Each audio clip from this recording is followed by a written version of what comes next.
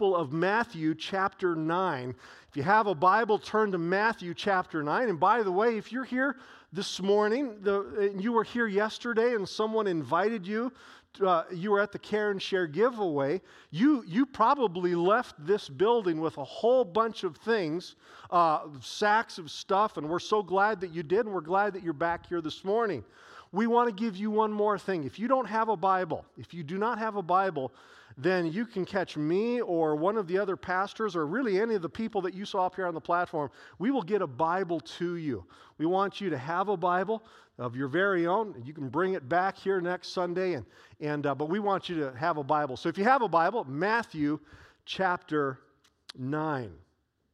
In Matthew chapter 9, faith is on great display. Faith, F-A-I-T-H, faith is on tremendous display in Matthew chapter 9. Jesus was in his hometown. Verse 2 says this, some men brought to him a paralyzed man lying on a mat. When Jesus saw their faith, see, there's that word. When Jesus saw their faith, he said to the man, take heart, son, your sins are forgiven. So I want you to imagine for a moment here this scene. It's not hard to imagine. You have a good imagination. Here's this man. He is paralyzed. We don't know how it happened, whether it was through injury or illness. Maybe it was from birth. We don't know how long or how extreme, but it says that he was a paralyzed man. This paralysis had affected his body. We, again, don't know the origins, but this was his reality. He could not move. That's why he's on a mat. He's being carried. The people who had carried him there, we assume that they were his friends. We assume that they knew him. He would not have been able to be there without his friends, and those people had faith. In fact, it says here that Jesus saw their faith.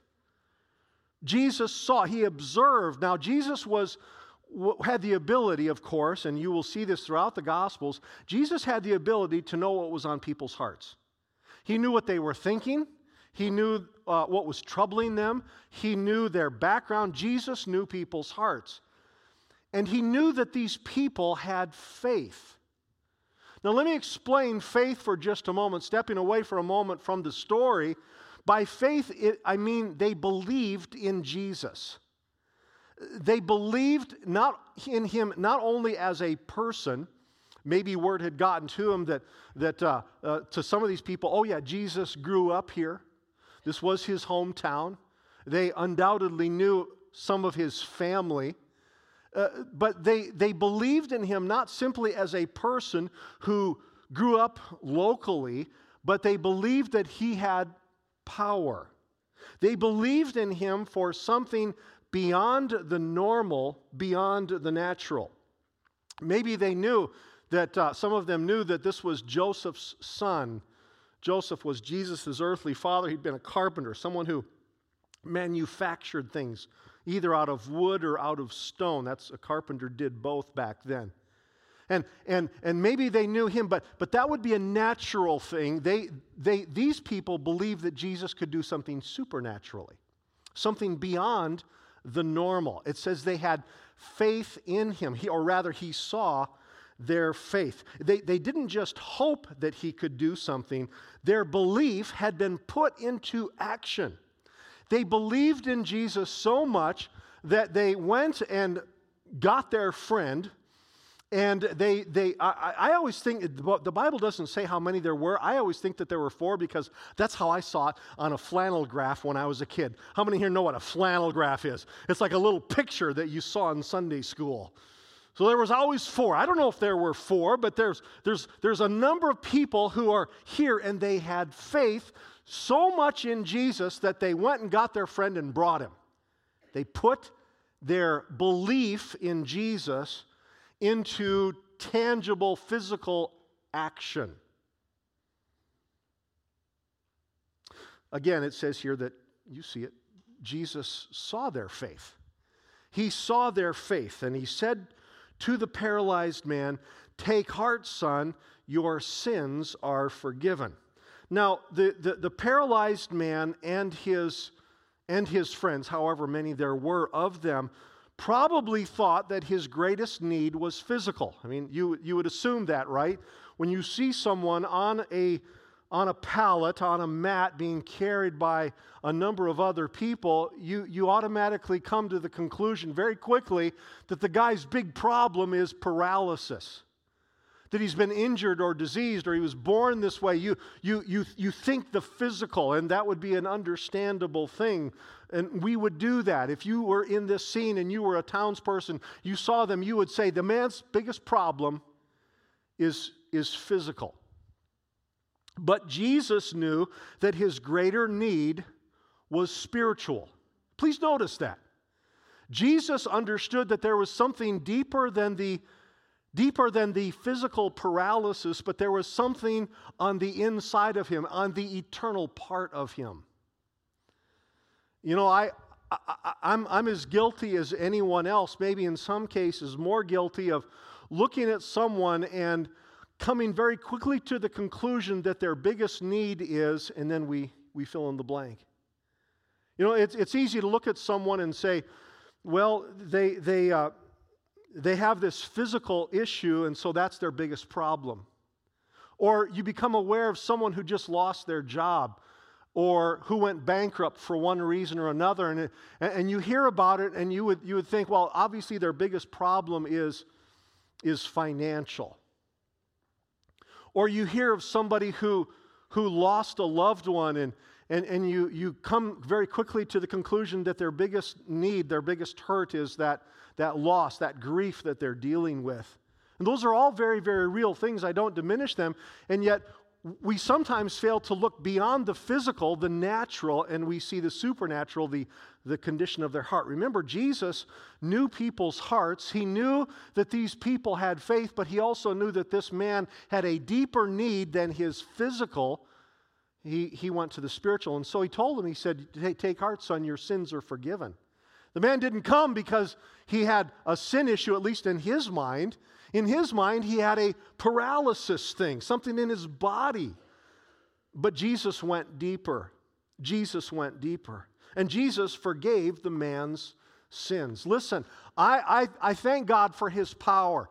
Like many of you, I have experienced his physical healing, what he's done in my body. I've seen Jesus Christ work powerfully in my finances, in my relations, in every part of my emotions.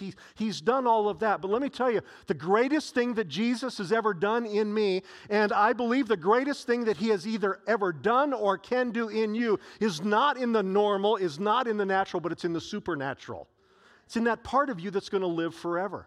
And Jesus goes to that, and he says, your sins are forgiven. Now, other people were listening, obviously other people in the community. By the way, this is the same story in Mark's Gospel. In Mark's Gospel, Mark chapter 2, this is the same guy who was there was such a crowd around Jesus that the friends had to go to the top, and they opened up an opening in the ceiling, and they lowered the man down. It's the same. This is the same event. Matthew just doesn't record the tearing off the roof part. It's the same occasion. So we know that others were around Jesus. A lot of people were listening. And in verses 3, 4, and 5, verses 3, 4, and 5, Jesus spoke to them. Now this morning I'm not going to talk about them. That could even be just an entirely different message. But for a few moments there in verses 3, 4, and 5, Jesus turns his attention from the man who was paralyzed and who had just had his sins forgiven to the people that were listening. But in verse 6, Jesus then, having addressed the deeper part of him, turns back to the man and he addresses the physical needs of the person. Verse 6 reads this way: Jesus said to the paralyzed man, "Get up and take your mat and go home." there's not a lot of nuance there, is it? That's pretty clear. Basically, three things. Get up. The mat that you were carried in on, you're going to carry out. And go home. Get up. Take up your mat. Go home. And then verse 7 says that the man did precisely as instructed. Then the man got up and went home. And it's implied that he's carrying his mat with him. I'm sure he was. It says he got up. Now, again, it's very easy just to look at this and fast forward to the rest of the story, or rather to the next story. But I want you to see that. I want you to see that word, he got up. It's very important. He got up. Now remember, as I mentioned a moment ago, we don't know how long the man was paralyzed. It could have been months, it could have been years, it could have been a lifetime. But when he heard Jesus, not only he's experienced something on the inside, he feels differently on the inside because his sins are forgiven. Do you remember when your sins were forgiven and how good you felt? That you knew that was no longer held against you. Man, that's a powerful feeling. To know that your sins are forgiven. All that stuff that I did. I can't forget a lot of it. I can't forget, but I know that it's no longer held against me. Hallelujah. So he feels differently on the inside, but now, all of a sudden, something has happened in his body, and he got up. Now, he could have stayed laying down, because this is new. You say, well, why would he do that? Well, I guess he could have done it because I've seen that happen today. I've seen people that Jesus transforms, but they fail to actually get up and operate in what Jesus has done in them. In other words, they're set free from something, but just a short time afterwards, maybe they're so connected to it that they want to stay in it, and they stay in that place. It says here that the man got up. It was a miracle not only in his body, but I think in his mind. He realized, I have the ability now, the God-given ability, the Jesus-given. I don't know if he knew that Jesus was God yet, but he knew that he had the Jesus-given ability to get up, and so it says he got up. Don't minimize that. He got up. In other words, he believed also in Jesus, and in faith, he did what Jesus called him to do. He got up. And then he went home. Now, again, very easy to read and just fast forward, but think about this for a moment. If Jesus powerfully transformed your life, put yourself in this man's position, I think it would be easier, at least as I look at this, it would be easier to follow Jesus rather than go home. I mean, this is the person who just healed me. I want to be his follower. I want to follow him around. And look at it from Jesus' standpoint. He has other communities to go to. He could have brought this guy along and said, look, see this guy holding the pallet? That pallet used to hold him. And people would go, wow, what power. That's not what he did.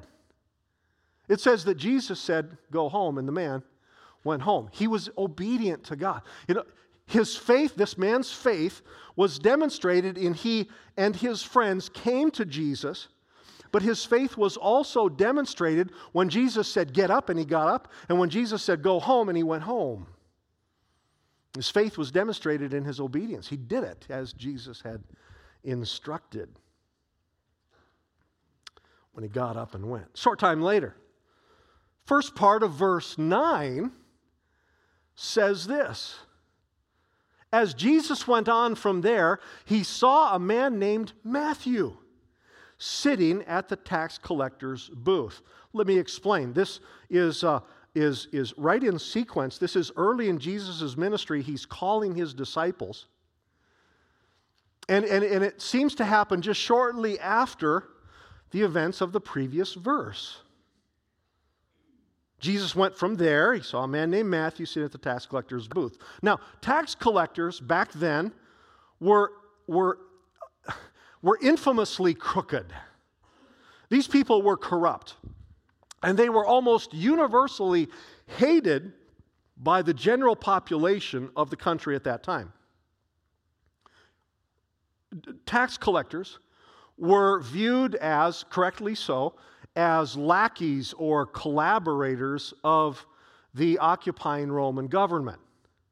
Roman government would employ people of that nation to collect taxes, and those tax collectors could put on a surcharge, a considerable surcharge, and they would line their pockets. So consequently, tax collectors were very wealthy people, but they were ostracized people. They were hated people.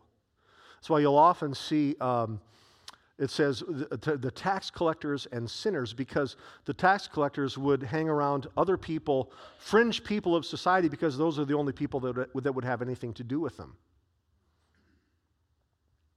And so Jesus comes to this man named Matthew, and verse 9 continues, and Jesus said, "Follow me."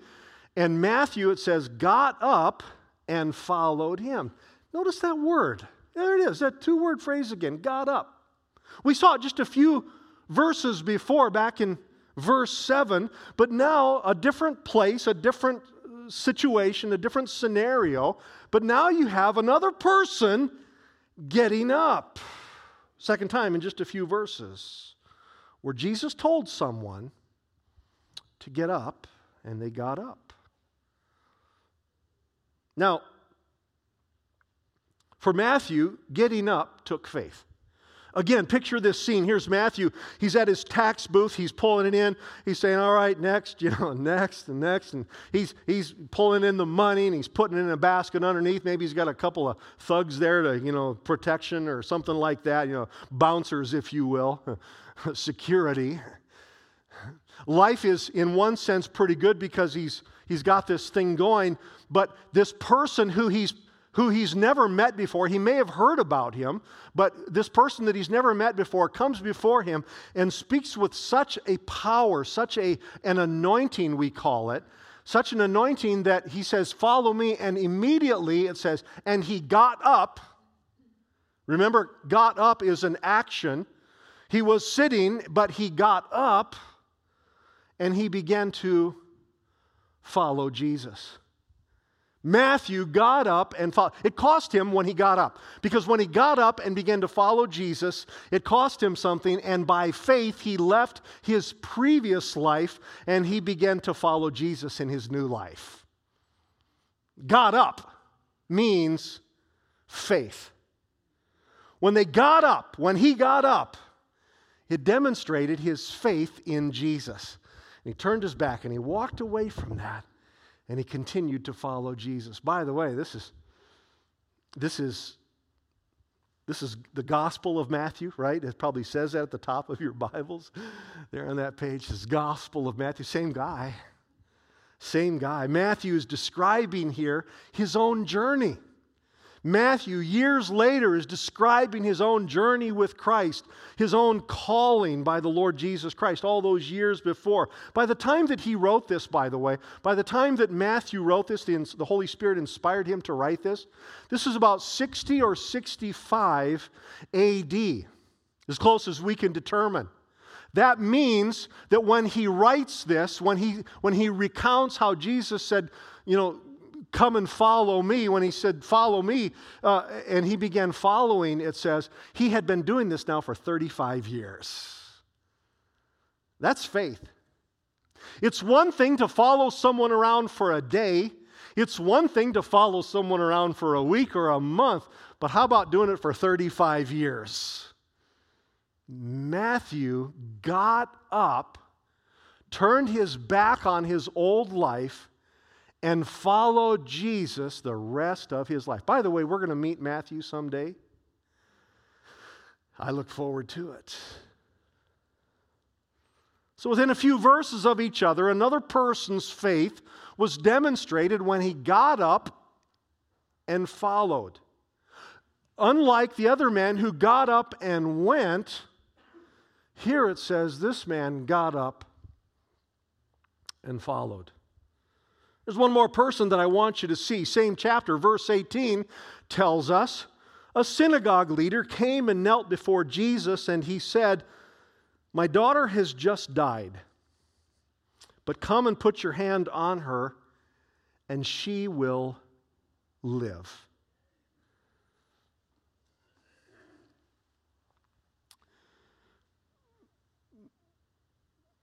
it's easy to look at someone's words and overlook their pain. I just want to pause for a moment and look not just at the man's words, but the man's pain. The man's daughter has just died. You see it there. He came before Jesus and said, "My daughter has just died."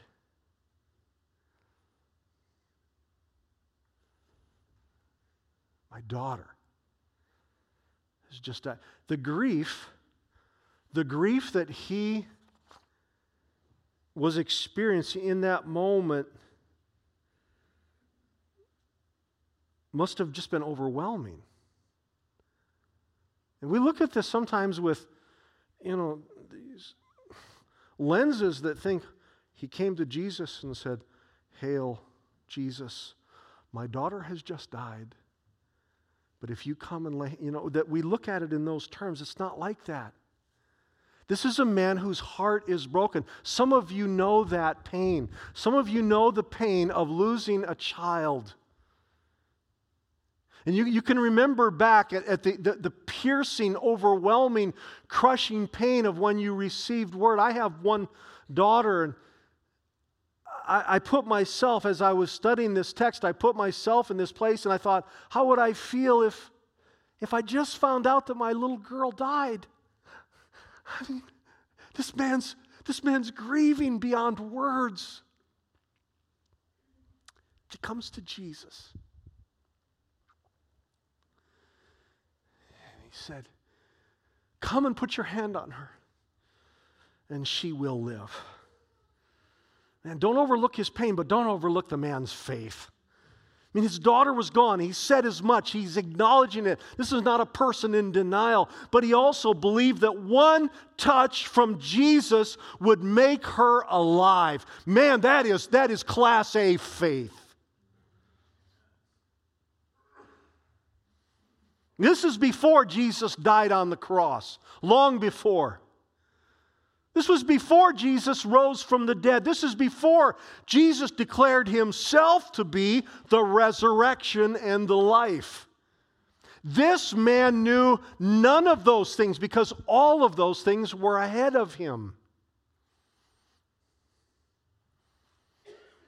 But he still believed. I mean, this is amazing faith. Now, verse 19 reads this way. Jesus got up and went with him. Jesus got up. Now again, use that wonderful imagination. At some point, obviously, Jesus was sitting down.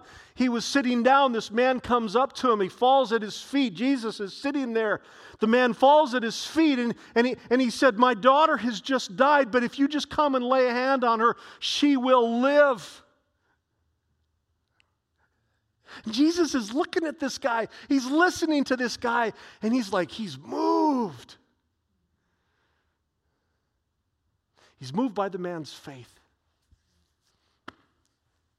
And Jesus got up. Jesus got up, and he went with him. There's those words again, got up. Third time in just a few verses. But this time, Jesus got up. Jesus, in response to one person's amazing faith, got up and made his way to the man's house. Listen, when you see one phrase repeated so many times in such a small area, you'd better pay attention. I believe with this just very few verses, these few words, got up, I believe it's God wanting his followers throughout time, from that time to this time. I believe it's God wanting his followers to understand that faith and action are connected. That you cannot have faith without also having corresponding action. That simply saying that you trust Jesus, that simply saying that you love Jesus means little unless you are willing to put some action to your statement to the point where you get up and do something about it. We live in a time in which it is still, I believe it's going to get harder, but we are still living in a time and in a place and in a culture where it's relatively easy to say, I am a follower of Jesus Christ. I am a Christian. It's not so easy for people. I was reading one of the newsletters of one of the missionaries that we support and hearing about the persecution that is now coming back to China. Now when people are declaring themselves as followers of Jesus Christ, they're having their homes and their places of worship burned down.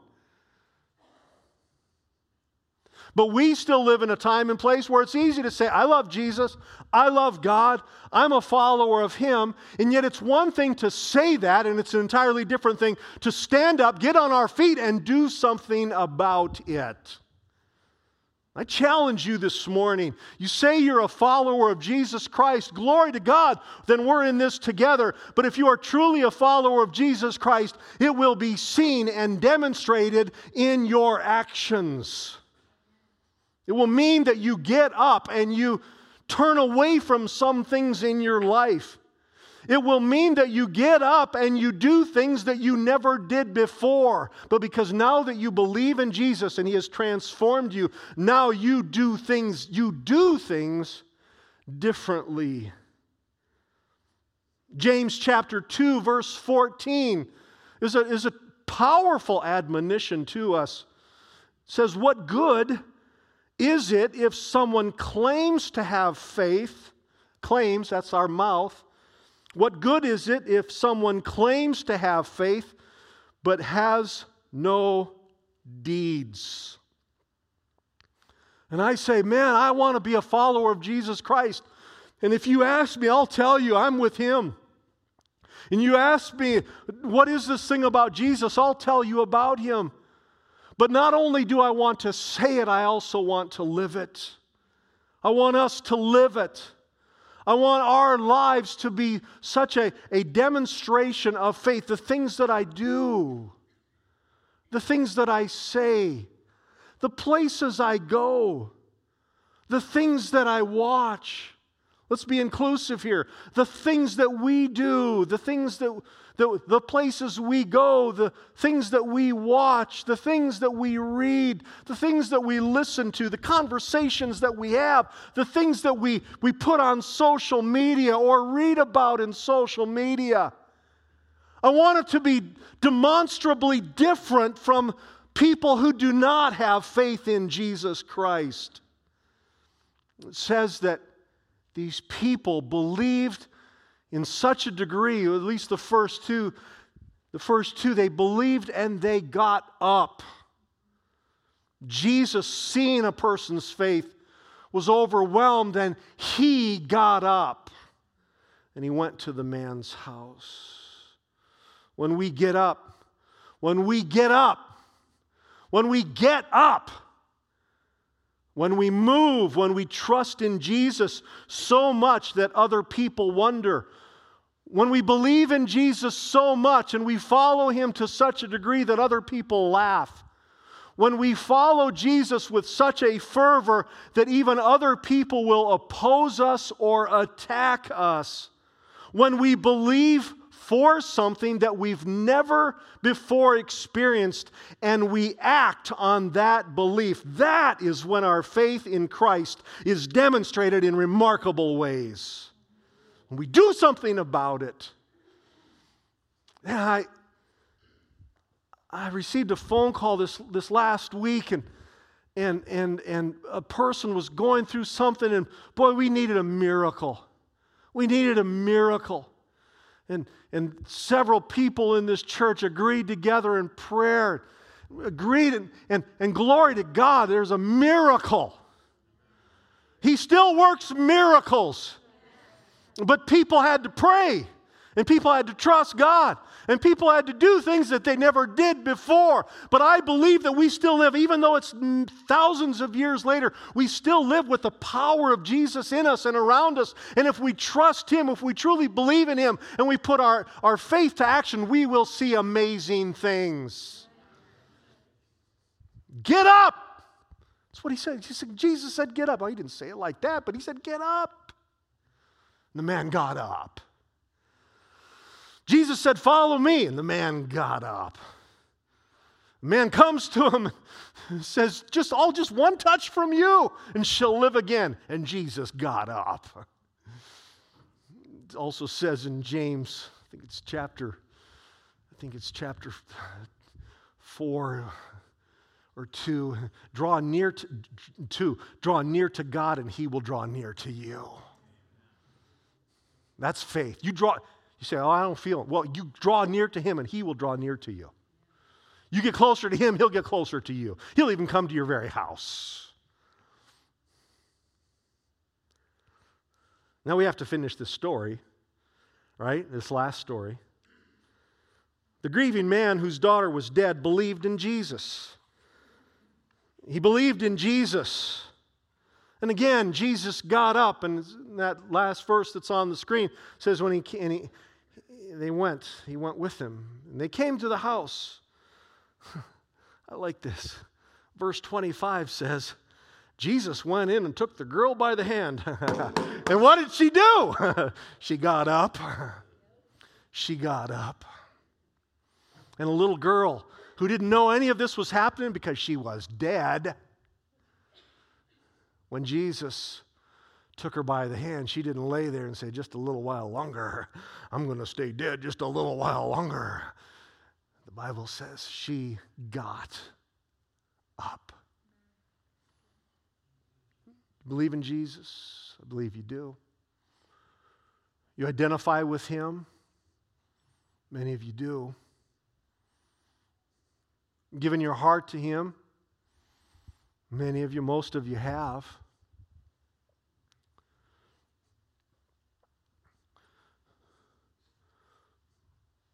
But my prayer is for all of us, self included, oh Lord, may I not just say I'm your follower, but may I follow you.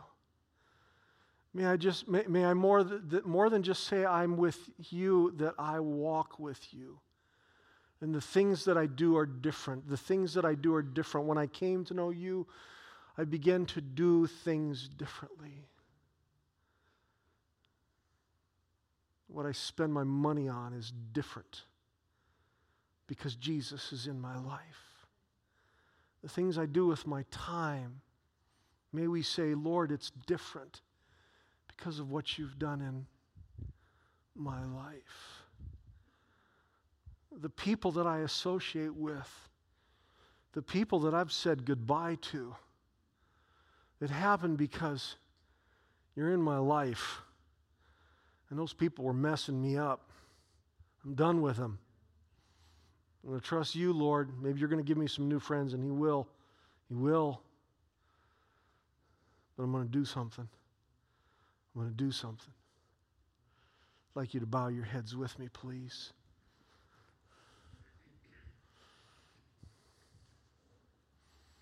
This morning, you may have a physical issue or a sin stronghold like that man who was carried in by his friends. And if that is you, then in a moment you're going to, so to speak, get up. Maybe He's calling you to something that you've never done before, and He's saying, I want you to follow me into this. Or you're facing a major decision that's going to change your life. And like that man named Matthew, you're going to have to get up and you're going to have to do something. You can't just say, "All right, Lord, you're going to have to get up." And not just today in this service, but I mean in hours and days following, you're going to have to get up. Or something's dead in your life. Maybe there's something dead in your life, or it's near dead, and you need one touch from the Lord. And you're going to have to say, "All right, Lord, then I'm going to trust you that you're going to come and you're going to bring life to death. Some of you have been there recently, and God has brought life into a death, but He needs to do it in you again or in others. This morning, I would like you, if everyone that can stand, I want you to stand right now. Go ahead and stand. We're just across this. Go ahead, stand up. We're gonna sing a song. Joni, would you lead us? We're gonna sing Hosanna, and we're gonna sing this through, and then I'm gonna open up these altars in prayer. So I want you to get ready. All right, I want you to get ready, and I'll give some directions. But let's sing this through, because I want the Lord to really do a work in our heart. This happens as we praise Him. And so would you do that right now? I draw your attention to the screen. Maybe you know the words, but let's sing this together, and then we're going to open up these altars.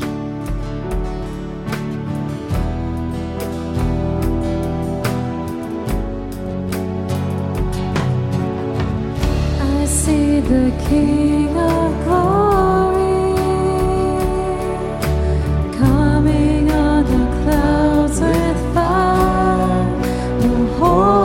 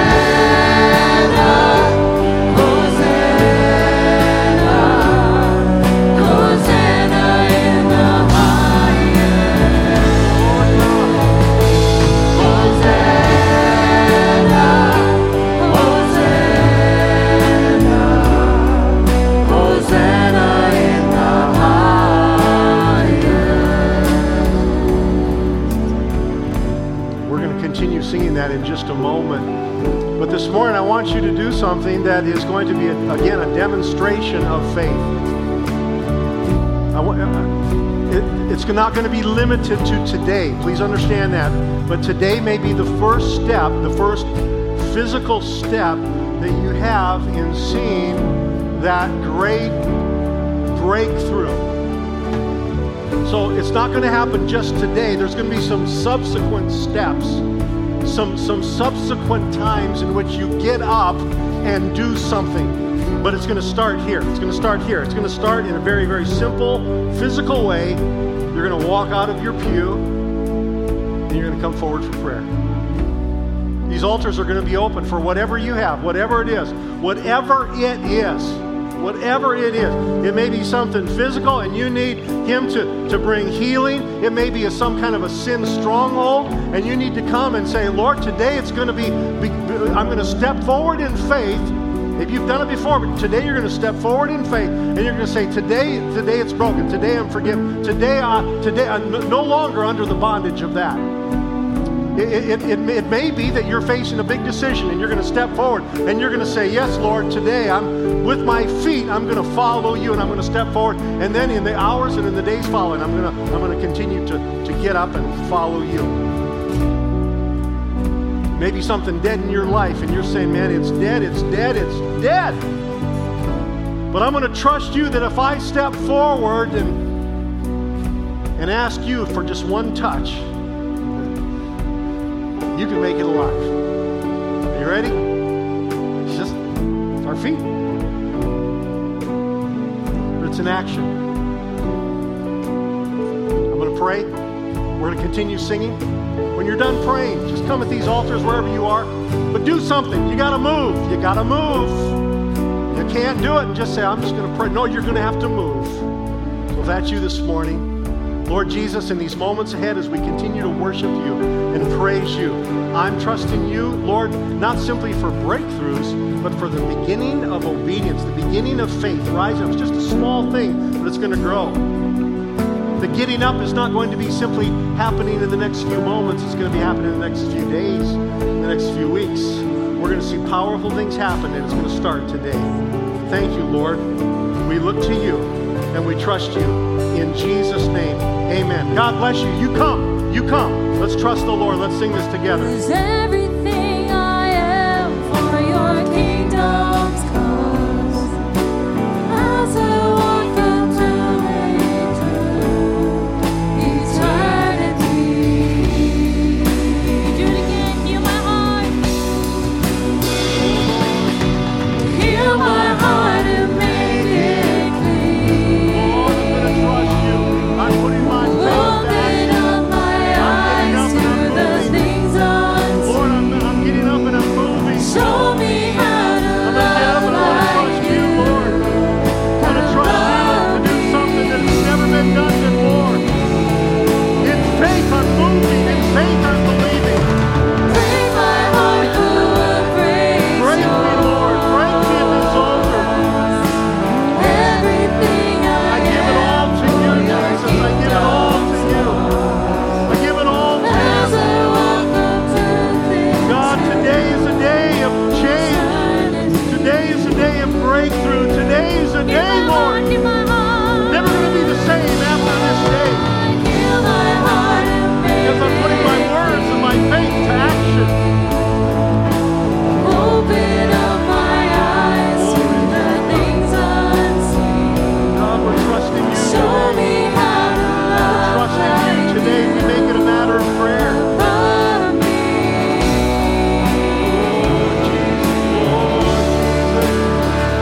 Break my heart full of praise, Everything, everything I everything I am. your kingdom's cause. As I walk from earth into We're going to be walking, Lord. We're going to be walking. We're going to get up and we're going to walk and we're going to trust you. Now, Lord, I pray this. As you're meeting with people at these altars, as you're meeting with them in powerful ways, God, may you show them the next step. Some point in the next moments or hours, Lord, they're going to get up from these altars. They're going to get up from this place of prayer. They're going to get up and they're going to walk out those doors and they're going to face that situation again. But Lord, because they got up here and they trusted you here, there's going to be other choices that are made. Things are going to be different. Pray this in the powerful name of Jesus Christ. Amen. Hosanna.